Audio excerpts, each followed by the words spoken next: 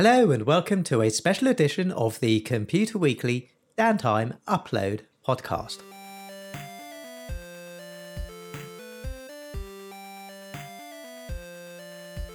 I'm Cliff Saran and my guest today is Gartner analyst Mark Raskino, who is co-author of When Machines Become Customers.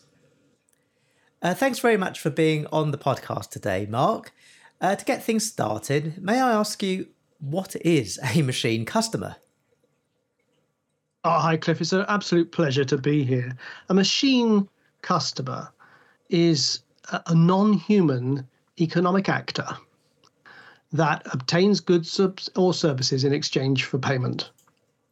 So that's our definition of a machine customer. It is essentially a machine that is behaving as a customer. It's doing the things that customers do rather than a human. Not, immediately off the face of it, not a technically complex idea, but a very profound idea. It takes quite a long time to admit that the machine itself is becoming the customer, that's not kind of the channel, that kind of stuff.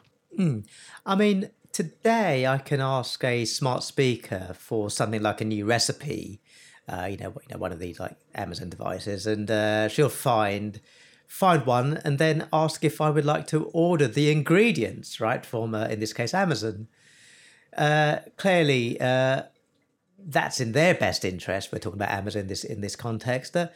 But if a machine is truly working behind the scenes to help us out, how can we be sure that it's working in our best interest?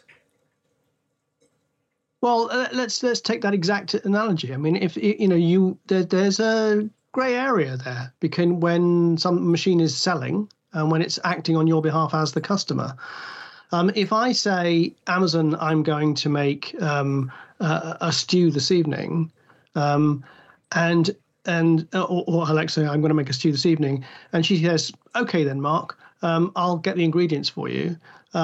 That is me delegating the work of being a customer to that machine. The machine's gone, found the recipe that you just said. The machine's decided what the ingredients are. The machine will then go shop for those ingredients. And if it's doing that, then I'm going to hope it's shopping mostly on my behalf. But let's be clear. If I instructed a person to go to the shops for me, how certain am I that the person, let's say it was a child that I was asked to go, that they didn't, I don't know, buy the cheaper potatoes or the cheaper meat and then save a little bit of the money and spend that money on some sweets. I mean, there's really not much of a distinction at that point. And as long as we're prepared to delegate an action, then we are trusting to some extent. And of course, there'll be trust issues that come around machine customers. But the machine is becoming a customer when it's doing the selecting, the buying, the transacting, the negotiating on our behalf. Okay. In the book, you describe 3 phases of how machine customers will work. And there's also a phase 0, which I think we've just touched upon, and it's what exists today with smart speakers. Can you just talk through that evolution from the smart speakers of today and how you see things evolving? All right. Well, let's just start with that.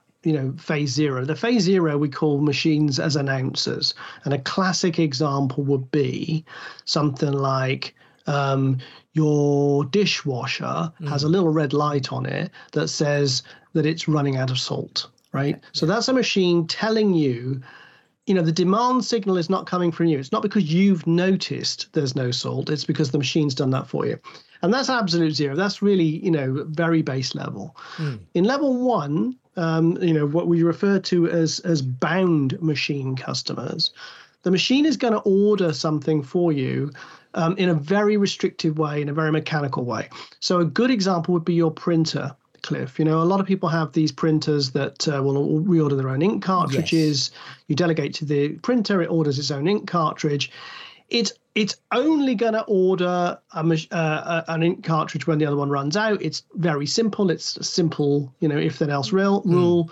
And it's only going to order probably the proprietary cartridges from the printer manufacturer for that printer.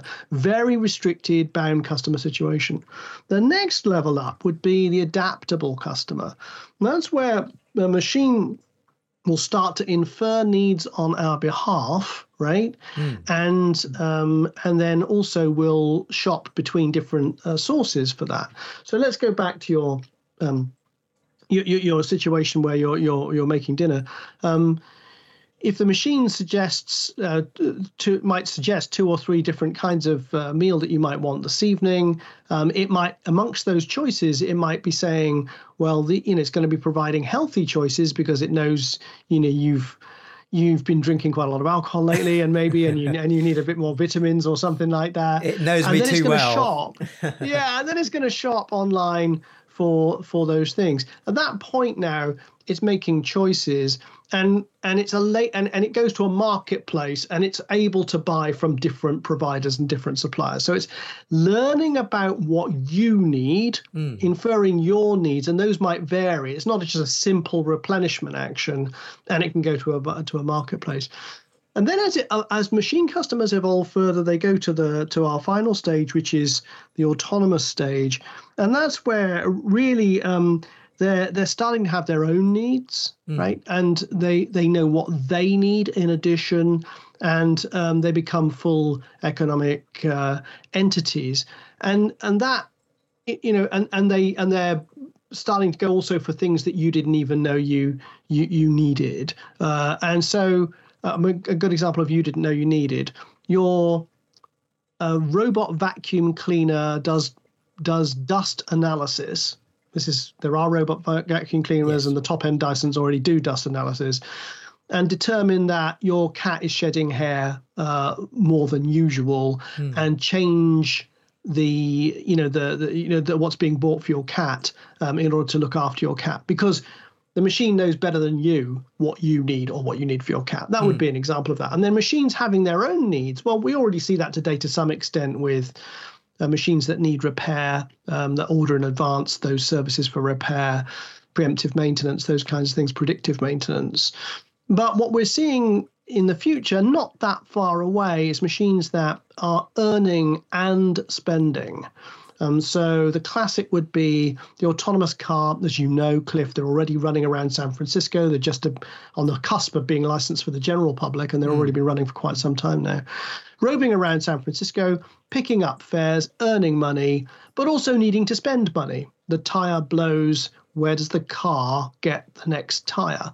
Does it drive itself? Does it order up a service that comes out to it? There's no driver, so it just becomes more effective for them to consider the machine being a customer. But then it's earning and spending for its own needs. It might need cleaning, for example. It might need recharging, for example. It's earning money by hiring itself as taxi, spending the money by buying tires and fuel and cleaning services. And it's, it sounds a bit kind of fanciful, but there's nothing really much between us in that scenario now. Okay, I mean, one of the last things I wanted to look at is, because in the book you've described some of the scenarios where big businesses are involved, and certainly when we started this conversation looking at the likes of Amazon. Now, I know that during the pandemic, as we all know, many small companies went cashless, but what I think it's quite hard today to see how a specialist retailer, let's say an Indian or a Chinese supermarket, right, or your local baker, how are they going to be able to be part of this ecosystem, which it may well be dominated by the big players because they've got the technology platforms? I think it's a really interesting question. Certainly, for our book, we talk to a lot of businesses. We talk to a lot of big businesses about the way that they'll insert themselves, the digital giants that you talk about, but also all of those larger non-digital giant businesses that have to find their way in this world. But if we move, to your point about, what would smaller businesses do? Well, first of all, the electronic commerce world, right? Which has been evolving for 25 years, that has provided for small businesses. I mean, Etsy is a scaled up platform that dedicated to nothing more than supporting small businesses. There's no reason to suppose that small businesses will go without a platform right here. So I think, for small businesses to be able to provide their services to machine customers, platforms will evolve to allow them to do that. So machine customers will go to the platform and shop amongst lots of small businesses, not only the big ones. So that's a really important aspect. Then from the other point of view, I'd say that small businesses are themselves customers. So they need to buy things. Often they have to buy quite a lot of things. And for the small entrepreneur, that's a lot of work. One of the key insights here, Cliff, is that being a customer is work, right? I mean, we often say you enjoy buying, rare whiskey, handbags, and cars. You do not enjoy buying toilet paper, tires, and life insurance. So, for a small business, there's all kinds of things that need to be bought. Premises insurance and all the things that are going to go on the shelves. And so, software that becomes the customer on my behalf could be quite smart. And we have a specific example actually that we picked up in research for the book, which is, those refrigerators with the glass fronts, the Americans call them coolers. And you would walk into a small shop, on a corner shop, and they'd be full of, brightly colored fizzy drinks. Now, for the proprietor of that small shop to be thinking, what exact mix of Coke or Diet Coke or Fanta or whatever should I be putting in there? What will sell best of all? They got a lot on, and, that can get quite dull and repetitive. So, at the moment, what actually happens is the drink distributors have salespeople who go round kind of talking to shop owners and trying to encourage them to change their mix, that kind of thing. The whole thing's quite inefficient. And we've been talking to one or two of those distributors where they're working on smart fridges that essentially curate the mix within them, right? And say, okay, I know what's selling. I know what the weather's going to be next week. I know, maybe I can even know the size of the humans, they're children or adults that are regularly shopping in front of me. And so the decision algorithm of the fridge would be, the fridge as the customer would be the smartest way to go. And that, of course, assists your small business. So there's plenty of ways in which I think this trend could benefit small businesses, not only big ones. Yeah, I mean, you're touching on almost like the business to business side. Yeah. But I mean, if we go sort of outside, the supermarkets and retail, I mean, we have looked at the smart, the sort of ink cartridges that buy, the ink printers that buy their own cartridges and things and consumables and things like that. I mean, are there other examples that you've seen or that excite you in this space in terms of making business to business buying a lot easier? We talked to one company that makes software that for supermarkets, mid-sized supermarkets, not the very biggest, right? And getting the right mix of things on the shelf is really difficult, and they use professional buyers. The software is using neural network-based AI to learn from years and years and seasons of purchasing behaviors and patterns, such that it can forecast hopefully more accurately even than a human. And what we have to remember is that machines are relentless. They're logical and relentless, and they don't switch off. They don't make mistakes in the same way we humans do for the lack of attention or lack of interest. So certainly, I think large-scale professional buying software is there for those kind of categories. I think the interesting area is going to be in the more complex B2B, where you've got people specifying in the customer business and salespeople working on the other end for larger contracts and those kinds of things. But if we look at what generative AI has been doing recently, and if you just play around with ChatGPT yourself, then you can see that things like generating heads of agreements, outline terms, particular clause types for contracts, that kind of thing. A lot of that work will certainly be coming in to support those kinds of actors. And eventually in simpler categories, it'll probably start to take over because it'll become, quite mechanical. For every truly complex sale, there are probably half a dozen really not very complicated sales that need to be made and could be automated. I mean, do you see a scenario? I mean, it's probably possible today. A lot of these things is possible, but they're not joined up.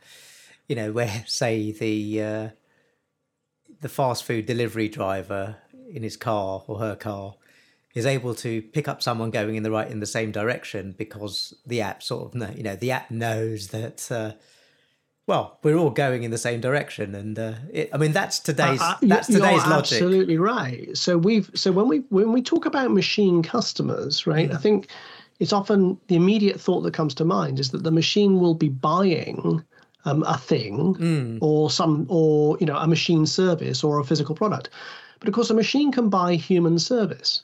Yes. There's no reason why, if human services are for sale, it doesn't mean to say that, machine cars can. And so we would conjecture really simple things like an oven knows that it is dirty. I mean, I think even you or I could probably work on the sensors and the algorithms for that, even though I haven't coded in a long while, right? I mean, it's not that difficult, is it? The glass is, you can't see through the glass anymore, the light's blocked. Calling a gig worker, because that's, people who come around with Steam wands are going to be independent businesses, almost like a gig work. So creating a marketplace or a platform for gig workers to go in and do specific kinds of services like that, it's really not particularly difficult. In one of the scenarios we placed in the book, we talk about the idea of waste bins, the kind of trash cans that you would see on the street or in parks. And, that they become more sophisticated economic actors and that they order emptying services, or that they order repair services, or that they order movement services. I am a bin. I am not receiving very much rubbish in my current location. I need moving closer to where the action is, next to a railway station or something like that. Yes. And a gig worker comes along in a van and moves me, right? So as I become a total economic actor, I'm earning perhaps in Bitcoin for eating more garbage kind of thing, and I'm spending on services which would include those human gig worker services. Those are again annoyingly plausible. They're not even particularly difficult to enact. We're talking about a few more rounds and another decade of entrepreneurship. And clearly a willingness for organizations to want to go down that route.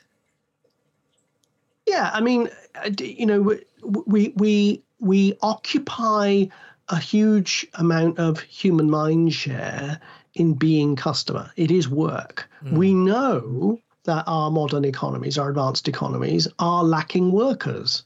So this is part of total productivity, I think, for an economy.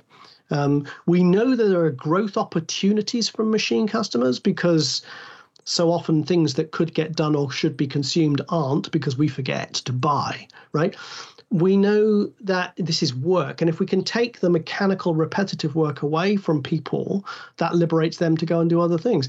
It was a time then I would have felt like you, a bit squeamish about that, machines taking human work and leaving everyone unemployed. But that's just not the way it is anymore. Demographics have determined that we're short of people, hundreds, thousands, millions of people. Certainly here in the UK, where we're sitting, if that's definitely true, right? And we're occupying people inside corporations doing repetitive buying work that, honestly, if it can be automated, why not? Yes, yeah, okay. Well, Mark, thank you ever so much for taking part in today's conversation. You're most welcome. And thank you very much for listening. Goodbye.